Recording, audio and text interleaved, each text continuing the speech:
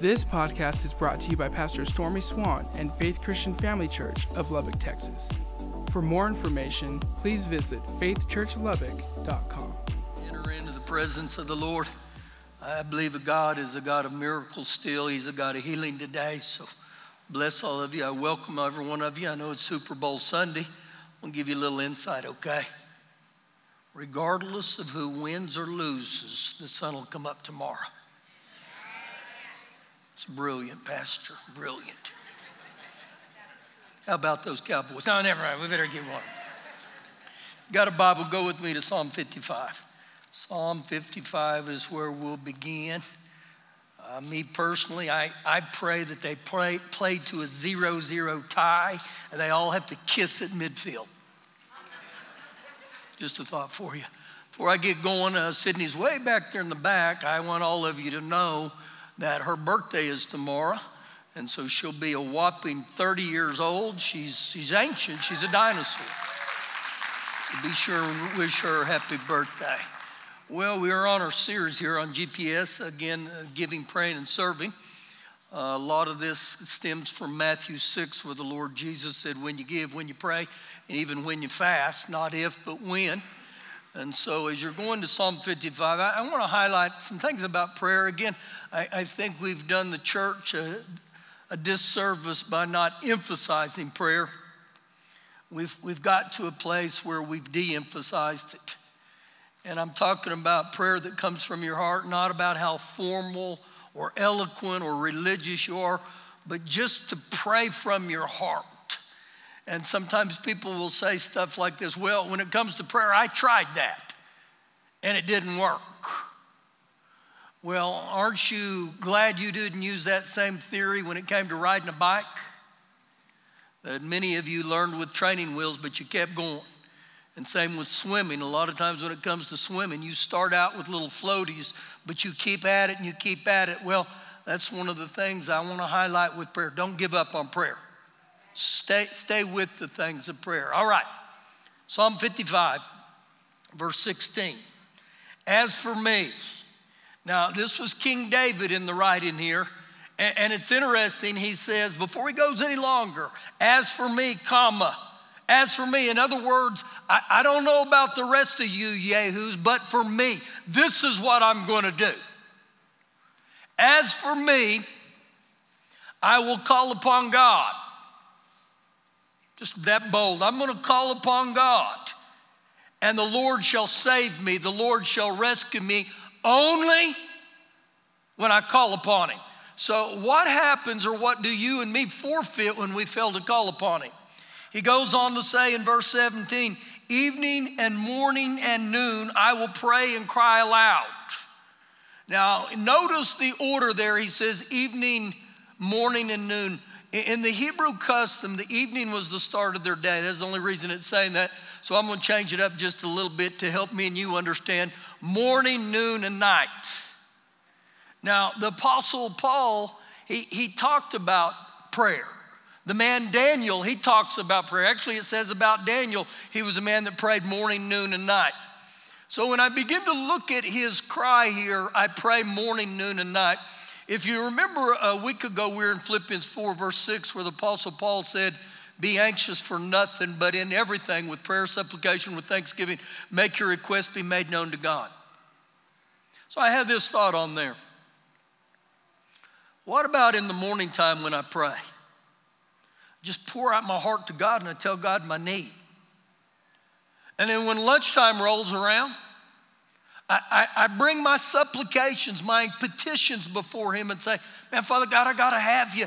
And then when evening rolls around, it's a time of, man, thanksgiving. I thank you, Father God, for what you've done in my life. Now, this may help you a little bit with morning, noon, and night. You know what that normally signifies for every one of us in this room? The time we eat. So every time you go before the Lord to eat or to belly up to the trough, what would happen if you begin to pray? What would happen if you begin to give supplications? What would begin to happen if you begin to give thanksgiving? And there's some of you that snack in between mealtime. What would happen is every time I got ready to eat in the natural, I began to pray and say, thank you, Father God. Now, I'm not talking about quantity, I'm talking about quality. I'm not saying you got to pray all day, and I don't believe that's what King David was saying. But something happens when I make prayer a priority. He goes on to say, I will pray and I will cry aloud, and he shall hear my voice. Now, there was a confidence within King David. Man, when I cry out to God, when life comes at me, and things begin to happen in seasons in my life, and it seems like my faith is severely challenged, but I cry out to God and I call out to God, it sparks a tiny ember of hope within me. It may stir up a holy anger within you and say, I'm going to call out to God. I'm going to pray to God, and he'll hear my voice. Now, my goal is today through the Bible to let you see our God is a God that'll hear your voice. I don't care who you are in here. God is a God who'll hear your voice. Same chapter, verse 22. Cast your burden on the Lord, your cares and anxieties. Now, listen real close to the definition of burdens. They're a weight, anything that presses upon you physically or emotionally, or better yet, it just overloads you. It just overloads. Now, what did the scripture say for me and you to do with our burdens? Cast them on the Lord. Cast them on the Lord. Let me help you just a little bit with that. That is literally a transference of my burden in prayer upon the Lord. And so let me keep reading this, and I'm going to come back to this here in just a minute. Cast your burden on the Lord, and he shall sustain you. He'll protect you. He'll support you. He'll defend you to supply the means necessary for living. That's what sustain means. Let me help you a little bit. Only when I cast my burdens upon the Lord will he sustain me. Only. And he ends this and says, he shall never permit the righteous to be moved, to slip, to fall, or to fail. But everything on this verse hinges on me casting my burden upon the Lord. If I don't cast my burden upon the Lord, I lose or forfeit this. Now, when you see the wording here, cast your burden on the Lord, this was reflected in Peter's admonition in 1 Peter 5:7, which literally says this, cast your care upon the Lord, for he cares for you. The Message says, and leave it there once and for all. Cast your care upon the Lord. Pour your care upon the Lord. So right now, you got cares, you got burdens, you got stuff that just weighted you down, maybe even in your mind where you say, man, my mind is getting ready to tilt. It's getting ready to stop. So I begin to think about this, that oftentimes in our life, we may have a basket full of dirty clothes. And I take that basket full of dirty clothes to the wash machine to have them washed and get all the stains and the dirt out. And as I take them to the wash machine, I never open the lid to the wash machine and pour them in. Even though that wash machine is right there to do what it's supposed to do, if I don't pour them out, my clothes won't get cleansed. That's the same with our burdens. Unless you cast them upon the Lord. So think about this. When you hear the word cast, what do you think of? I think of casting a fishing line. I cast that fishing line, but this time don't reel it back in. Let it go. Let God have it. God wants to cast you, or for you to cast all your care upon him. Every one of us in this room. Now, here's an issue I believe we run into. We begin to de-emphasize prayer. Now put your seatbelt on, okay? The average American right now, this is the average, will spend 7.4 hours a day looking at some screen. This is already hurting, Pastor. Now, only you know that. Only you know how much time you spend looking at a screen. How many hours a day do you commit to looking at that screen? So what ultimately happens, we become consumed and dependent upon a screen. And whether you like this or not, you're addicted to social media. You're more concerned with what people think than what God thinks. Now, the reason I'm highlighting this is because most people, when you talk about prayer, they'll say something like this: I don't have time. I don't have time. But the Lord said in John 3:30, he said, you need to let me increase in your life and you must decrease. So the truth is, when it comes to social media, you don't control it. It controls you. You know, prayer will change your life. Social media won't. You know what I found about social media? It's a great servant, but it's a horrible master. I don't have time to pray, Pastor. You know, I'm gonna encourage you with something. In my life, when I come into God's house, the church, I don't bring my cell phone with me. And some of you say, well, that's how I look at my Bible. I get that. Some of you do that. But how many of you in the middle of the service, you hear a little bing, and you start twitching?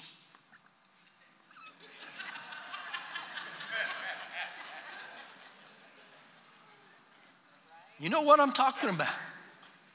And you can't stand it unless you pull that up and begin to say, but I gotta have that, I gotta have that. Well, here's a revelation for some of you. There hasn't always been social media. Some of you young ones are saying, what did you guys used to do? We used to live. See, here's my philosophy with this guy right here. As for me, I'm coming in here to worship God. I'm coming here to praise God. I want to give God everything I got. And if you're being convicted about this isn't me. That's the Holy Spirit that's working in you to say, man, you got to get your life reprioritized. You got to get back in order. You're way out of order. And so oftentimes I hear people, I don't have time to pray. Really, every sacrifice is based on preference. Go with me to Ezekiel 22 before some of you get up and walk out. You wouldn't do that, I know. Ezekiel 22, you'll go through Isaiah, Jeremiah. If you've gone to Daniel, you've gone just a little too far. The prophet Ezekiel. Again, guys, I think the thing we all must understand is everything needs to be done in a balance. Everything. You know, including watching football. You can overdose on football. But again, that's social media. It really bothers me when I see how much time people look at that screen. Just a thought, okay? Don't lose your salvation over that. Ezekiel 22, verse 23. And the word of the Lord came to me, saying, Son of man, say to her, you are a land that is not cleansed. You're polluted, and because you're polluted, we haven't rained on the day of indignation. It hadn't rained. Verse 25. The conspiracy of her prophets. They plot conspiracies in her midst and is like a roaring lion tearing the prey. Now listen real close. They have devoured people. They have taken treasure and precious things. They extorted wealth. And they have made many widows in their midst. Now he's talking about what's going on in their land, okay? Verse 26. Her priests have violated my law and profaned my holy things. They have not distinguished between the holy and the unholy, nor have they made known the difference between the unclean and the clean. And they have hidden their eyes from my Sabbaths so that I profaned among them. So the priest, there was no distinction between what was clean and unclean. They never taught what was right or wrong. They never got over onto what was sacred or secular. The priests, they just wouldn't teach the things of God. Verse 27, her princesses or her leaders in her midst are like wolves tearing the prey to shed blood to destroy people and get dishonest gain. Now, what I begin to see here over and over, and he's not done yet, every one of the categories, the prophets, the priests, and the princesses, it was all over financial or money. It was messing with their land. And I thought, that kind of sounds like our land at times. Verse 29, verse 28. Her prophets plastered them with untempered mortar, they whitewashed them, seeing false visions and divine intervening, which is off the word divination, lies for them, saying, thus says the Lord God, when the Lord had not spoken. So literally what he says about the prophets, they were talking about visions and revelations, but they weren't from God. They were coming from mankind. Verse 29, the people of the land have used oppressions. They've committed robbery. They've mistreated the poor and the needy, and they have wrongly oppressed the stranger. So he said there was an epidemic in their land. Now, if you go back and look right here, all the classes of society are singled out for punishment. The prophets, the priests, the princesses, and even the people of the land. So guess what he was saying? It was every class of society in this land. Now, watch and pay close attention to what he tells them to do in verse 30. So I sought for a man. It didn't say a bunch of men or a bunch of, it says, I sought for just a man. Not princesses, prophets, or priests. I sought for a man. Why did he seek for a man? Among them who would make a wall. Who would rebuild a wall. Now, this wall he's talking about wasn't a wall out of concrete, mortar, or rocks, but it was a wall of righteousness. That literally would be this, that we would make this wall, that we would become a people that would stand up for God and what God desired. Now, this was his heart. He said, I sought for a man that would build a wall. Now, keep reading. And stand in the gap. The word gap here, or standing in the gap, is a metaphor for committed intercession. Intercession is a form of prayer which literally is we grant God the legal right to intervene in a situation. Now, I'm going to get back over on this here in just a second on this word intercession. But literally what he's talking about, without someone in place, the invasion of darkness is going to happen to the land. Even ultimately destruction. So when I begin to look at this, literally what Ezekiel is saying here is God is looking for a human being right here on earth that he can partner with, that he can join hands with. So the word intercession, now listen real close to what it means. An act of bringing two parties together to make a connection, to build bridges to heaven. So he's looking for ones that'll stand in the gap. Now watch what he says. Before me, on behalf of the land. Now here's a thought for you. Do you think there's anything in your life that God is wanting to partner with you in the area of prayer to make a move here on this earth? Maybe your family. Maybe your job. Maybe our nation. I mean, I believe every one of us in here, God would love to partner with you. God would love to join hands with you. And so when you begin to see this area of intercession, you know what he's literally saying? Keep the line of prayer open.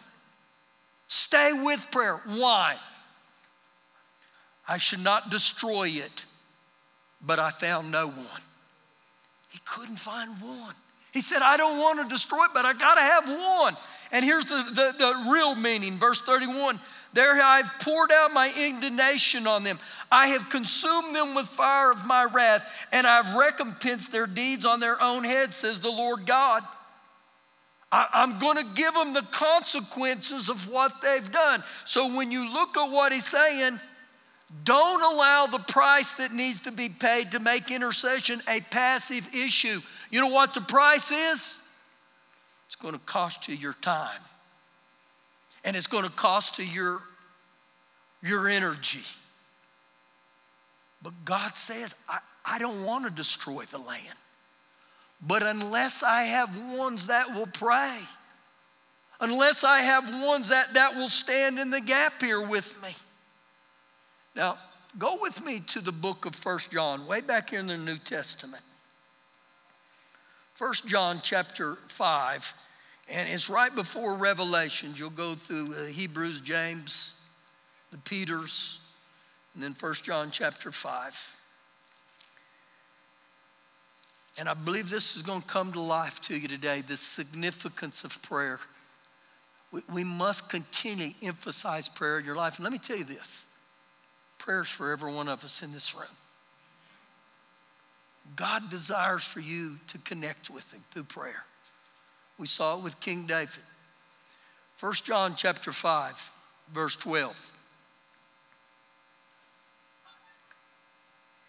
He who has the Son has life. He who does not have the Son of God does not have life. Pretty simple, isn't it? The way I have life is when the Son of God, the Lord Jesus, is the Lord of my life. It's pretty simple. And when he talks about life, he's not just talking about going through 10, 20, 30, 40, 70 years. He's not talking about you just breathing. He's talking about me really, really having a life that I enjoy, that has eternal significance. Verse 13. These things I have written to you who believe in the name of the Son of God. Now let me ask you a question. Do you believe in the name of the Son of God? Do you believe that Jesus is Lord of your life? Do you believe that? Then you're born again. Now, what he's getting ready to highlight for every one of us in this is a nugget of truth that if you're born again, you're going to get to a place of having this knowing on the inside. So when it comes to eternal life, if I or you were to die and go home right now, do you know where you would go? I'd say, yeah, I'm on my way to heaven. How do you know that? Because the Bible tells me, not a hope or a theory, but a fact. Now watch what he says here. That you may know that you have eternal life, and that you may continue to believe in the name of the Son of God. So eternal life not only signifies an endless life, but when he says that you continue to believe, it also means the quality of life that comes only through those who have faith in Jesus. So you know what he just said to you? The greatest thing is that you're born again. But then he says something else. That you would continue to believe. You would continue to trust. Why? Verse 14. Now this is the confidence. This is the assurance that we have in him because we're born again. Now listen, if we ask anything according to his will, he hears us. If we ask anything according to his will, he hears us. Well, how do you know what God's will is? You know what God's will is? It's God's word. You know what God's word is? It's his will. Now, you know what he just told me and you? When you find out what the word of God says and you ask according to his will, what did he say? He would hear you. He would hear you. So guess what he's telling me you? The same confidence that we have in salvation, that I got born again, I can have that same confidence, that same assurance when I go to him in prayer. And he says, if we ask anything according to his will, he hears us. God desires to hear you. So you know what I get off that verse? If you want to be powerful in prayer, you got to be a person of the Word. You get into the Word of God and you begin to pray in line with God's will. And you know what he said? He would hear you. He would hear you. Verse 15. And if we know that he hears us, and if we know that he hears us, whatever we ask, we know. Now, several times in this passage, he uses the word know, K-N-O-W. To know. So you know what I did? I said, I got to find out every definition of K-N-O-W. Now, all you teachers, I'm going to really impress you guys, because usually I butcher the English language. But listen to some of this. The word know actually means to be well informed about. I'm well informed about my Heavenly Father. It also means acquainted. To know someone means to be acquainted with someone. To be acquainted with someone means I have a relationship with them. The last area that he meant, it means to know. I become distinguished because I know Father God. Now, if you go back and look at all this again, he says, if we know that he hears whatever we ask, we know that we have the petitions that we have asked of him. So literally what I believe he's telling us, you gotta get back to prayer, to bold, fervent, biblical prayer. And when I do it, there's a grace that comes from God and a power that comes from God. You know why? Because I know. I pray with this sense of, I know that he hears me. You know, when you go to your house and you get ready to take a bath or a shower, you turn that hot water spigot on. And you may not have instant hot water, but you know, as long as I leave it on, it's going to eventually come. Unless you got a jillion siblings and you're the last one in there. That's a different story. I've been in that line. You guys been in that line? Okay. There's 9 of these guys. They get that line. But when I don't get instant hot water, I don't turn it on and say, stupid thing, it's not going to work. I'm never going to. No, I leave it on because I know I'm going to eventually get it. Now, I'm going somewhere with this. So a couple of years ago, me and Shelley were at the marriage retreat in Rio Doce. We get there a little early. And I remember pulling into the parking lot where the hotel is. There's hardly anybody there. And I walked in and I said to the woman behind the desk, I said, how many people are staying here tonight? And she said, just 5. So we go up to the room. I go up and I get ready to wash my hands, and there's no hot water. Not for a minute, 2 minutes, not for 5 minutes, not for 10 minutes. So I go into the bathroom and I turn the bathtub faucet on full blast. Still no hot water. I turn the shower head on, still no hot water. So then I march back down to the bottom. And I go to the woman behind the desk and I said, we got problems. I have no hot water. She said, where are you at? And I told her, and she said, oh, I know what the problem is. She said, all our hot water heaters, they are over here. You're staying over here. And I thought, well, why didn't I stay over here?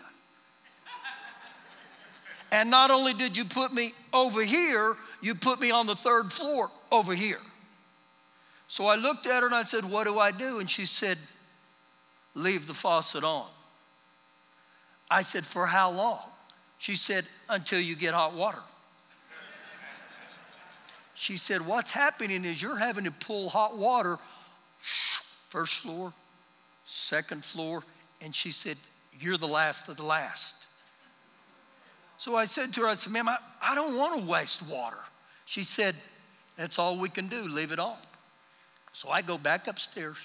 The faucets are still blasting, full blast, nothing. So my wife needs to go to Walmart. So I said, let's go. So I leave the faucet just blasting.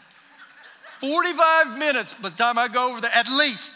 I go all the way across and come back. I walk in, stick my hand in there, still cold water. But I don't turn the faucet off. I make sure they're full blast. After about 15 more minutes, it started becoming lukewarm. After 30 minutes, I finally got hot water. Why do I tell you this? Because when it comes to prayer, don't turn the faucet off.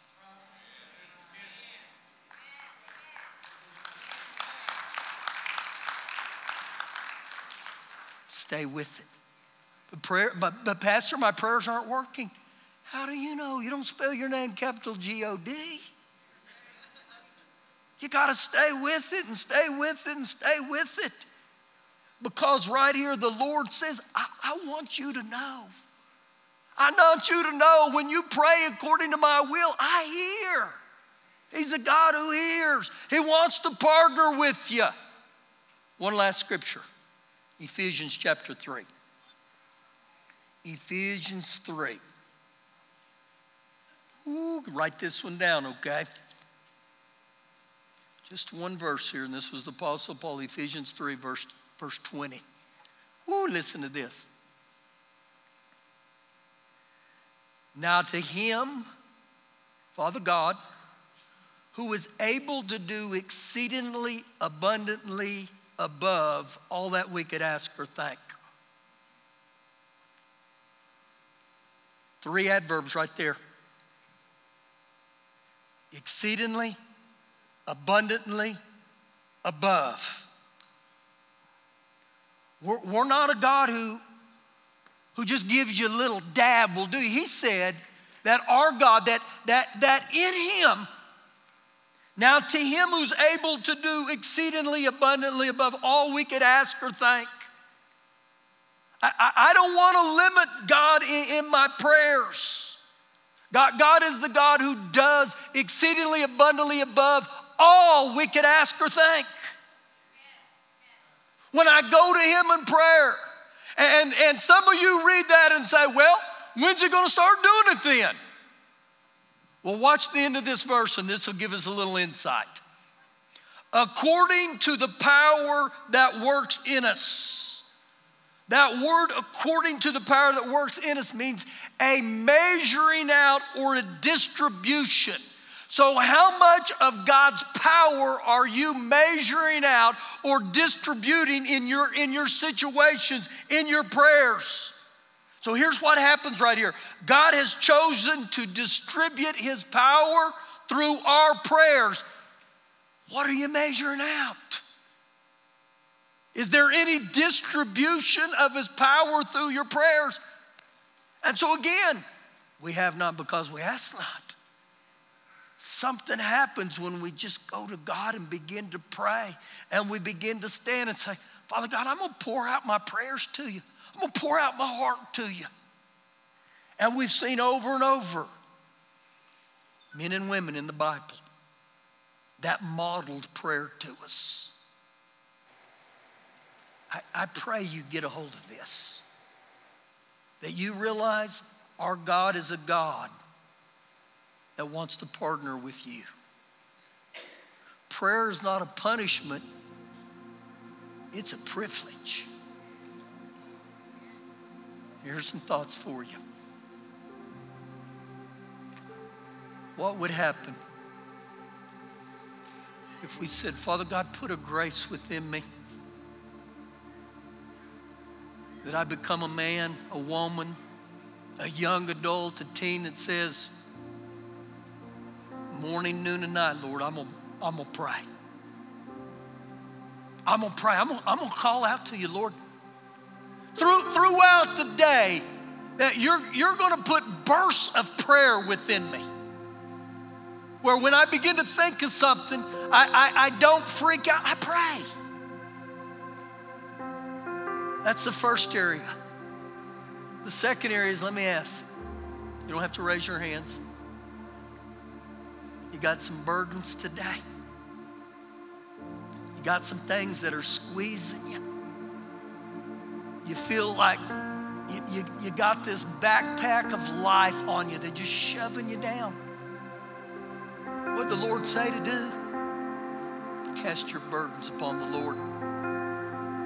God didn't create you or me to take those burdens. He said, give them to me. Give them to me. And then again today, what about standing in the gap? What if our God is just waiting for you to join hands with Him in prayer, to partner with Him, to say, come on and pray? Well, I've tried that. No, that's the problem. We don't try it, we do it. We just stay with it. And the reason I say that is because we serve a God who wants to do exceedingly abundantly above what we could ask or think. But He's looking for you to partner. Why don't you stand up here today? Just stand here before the Lord.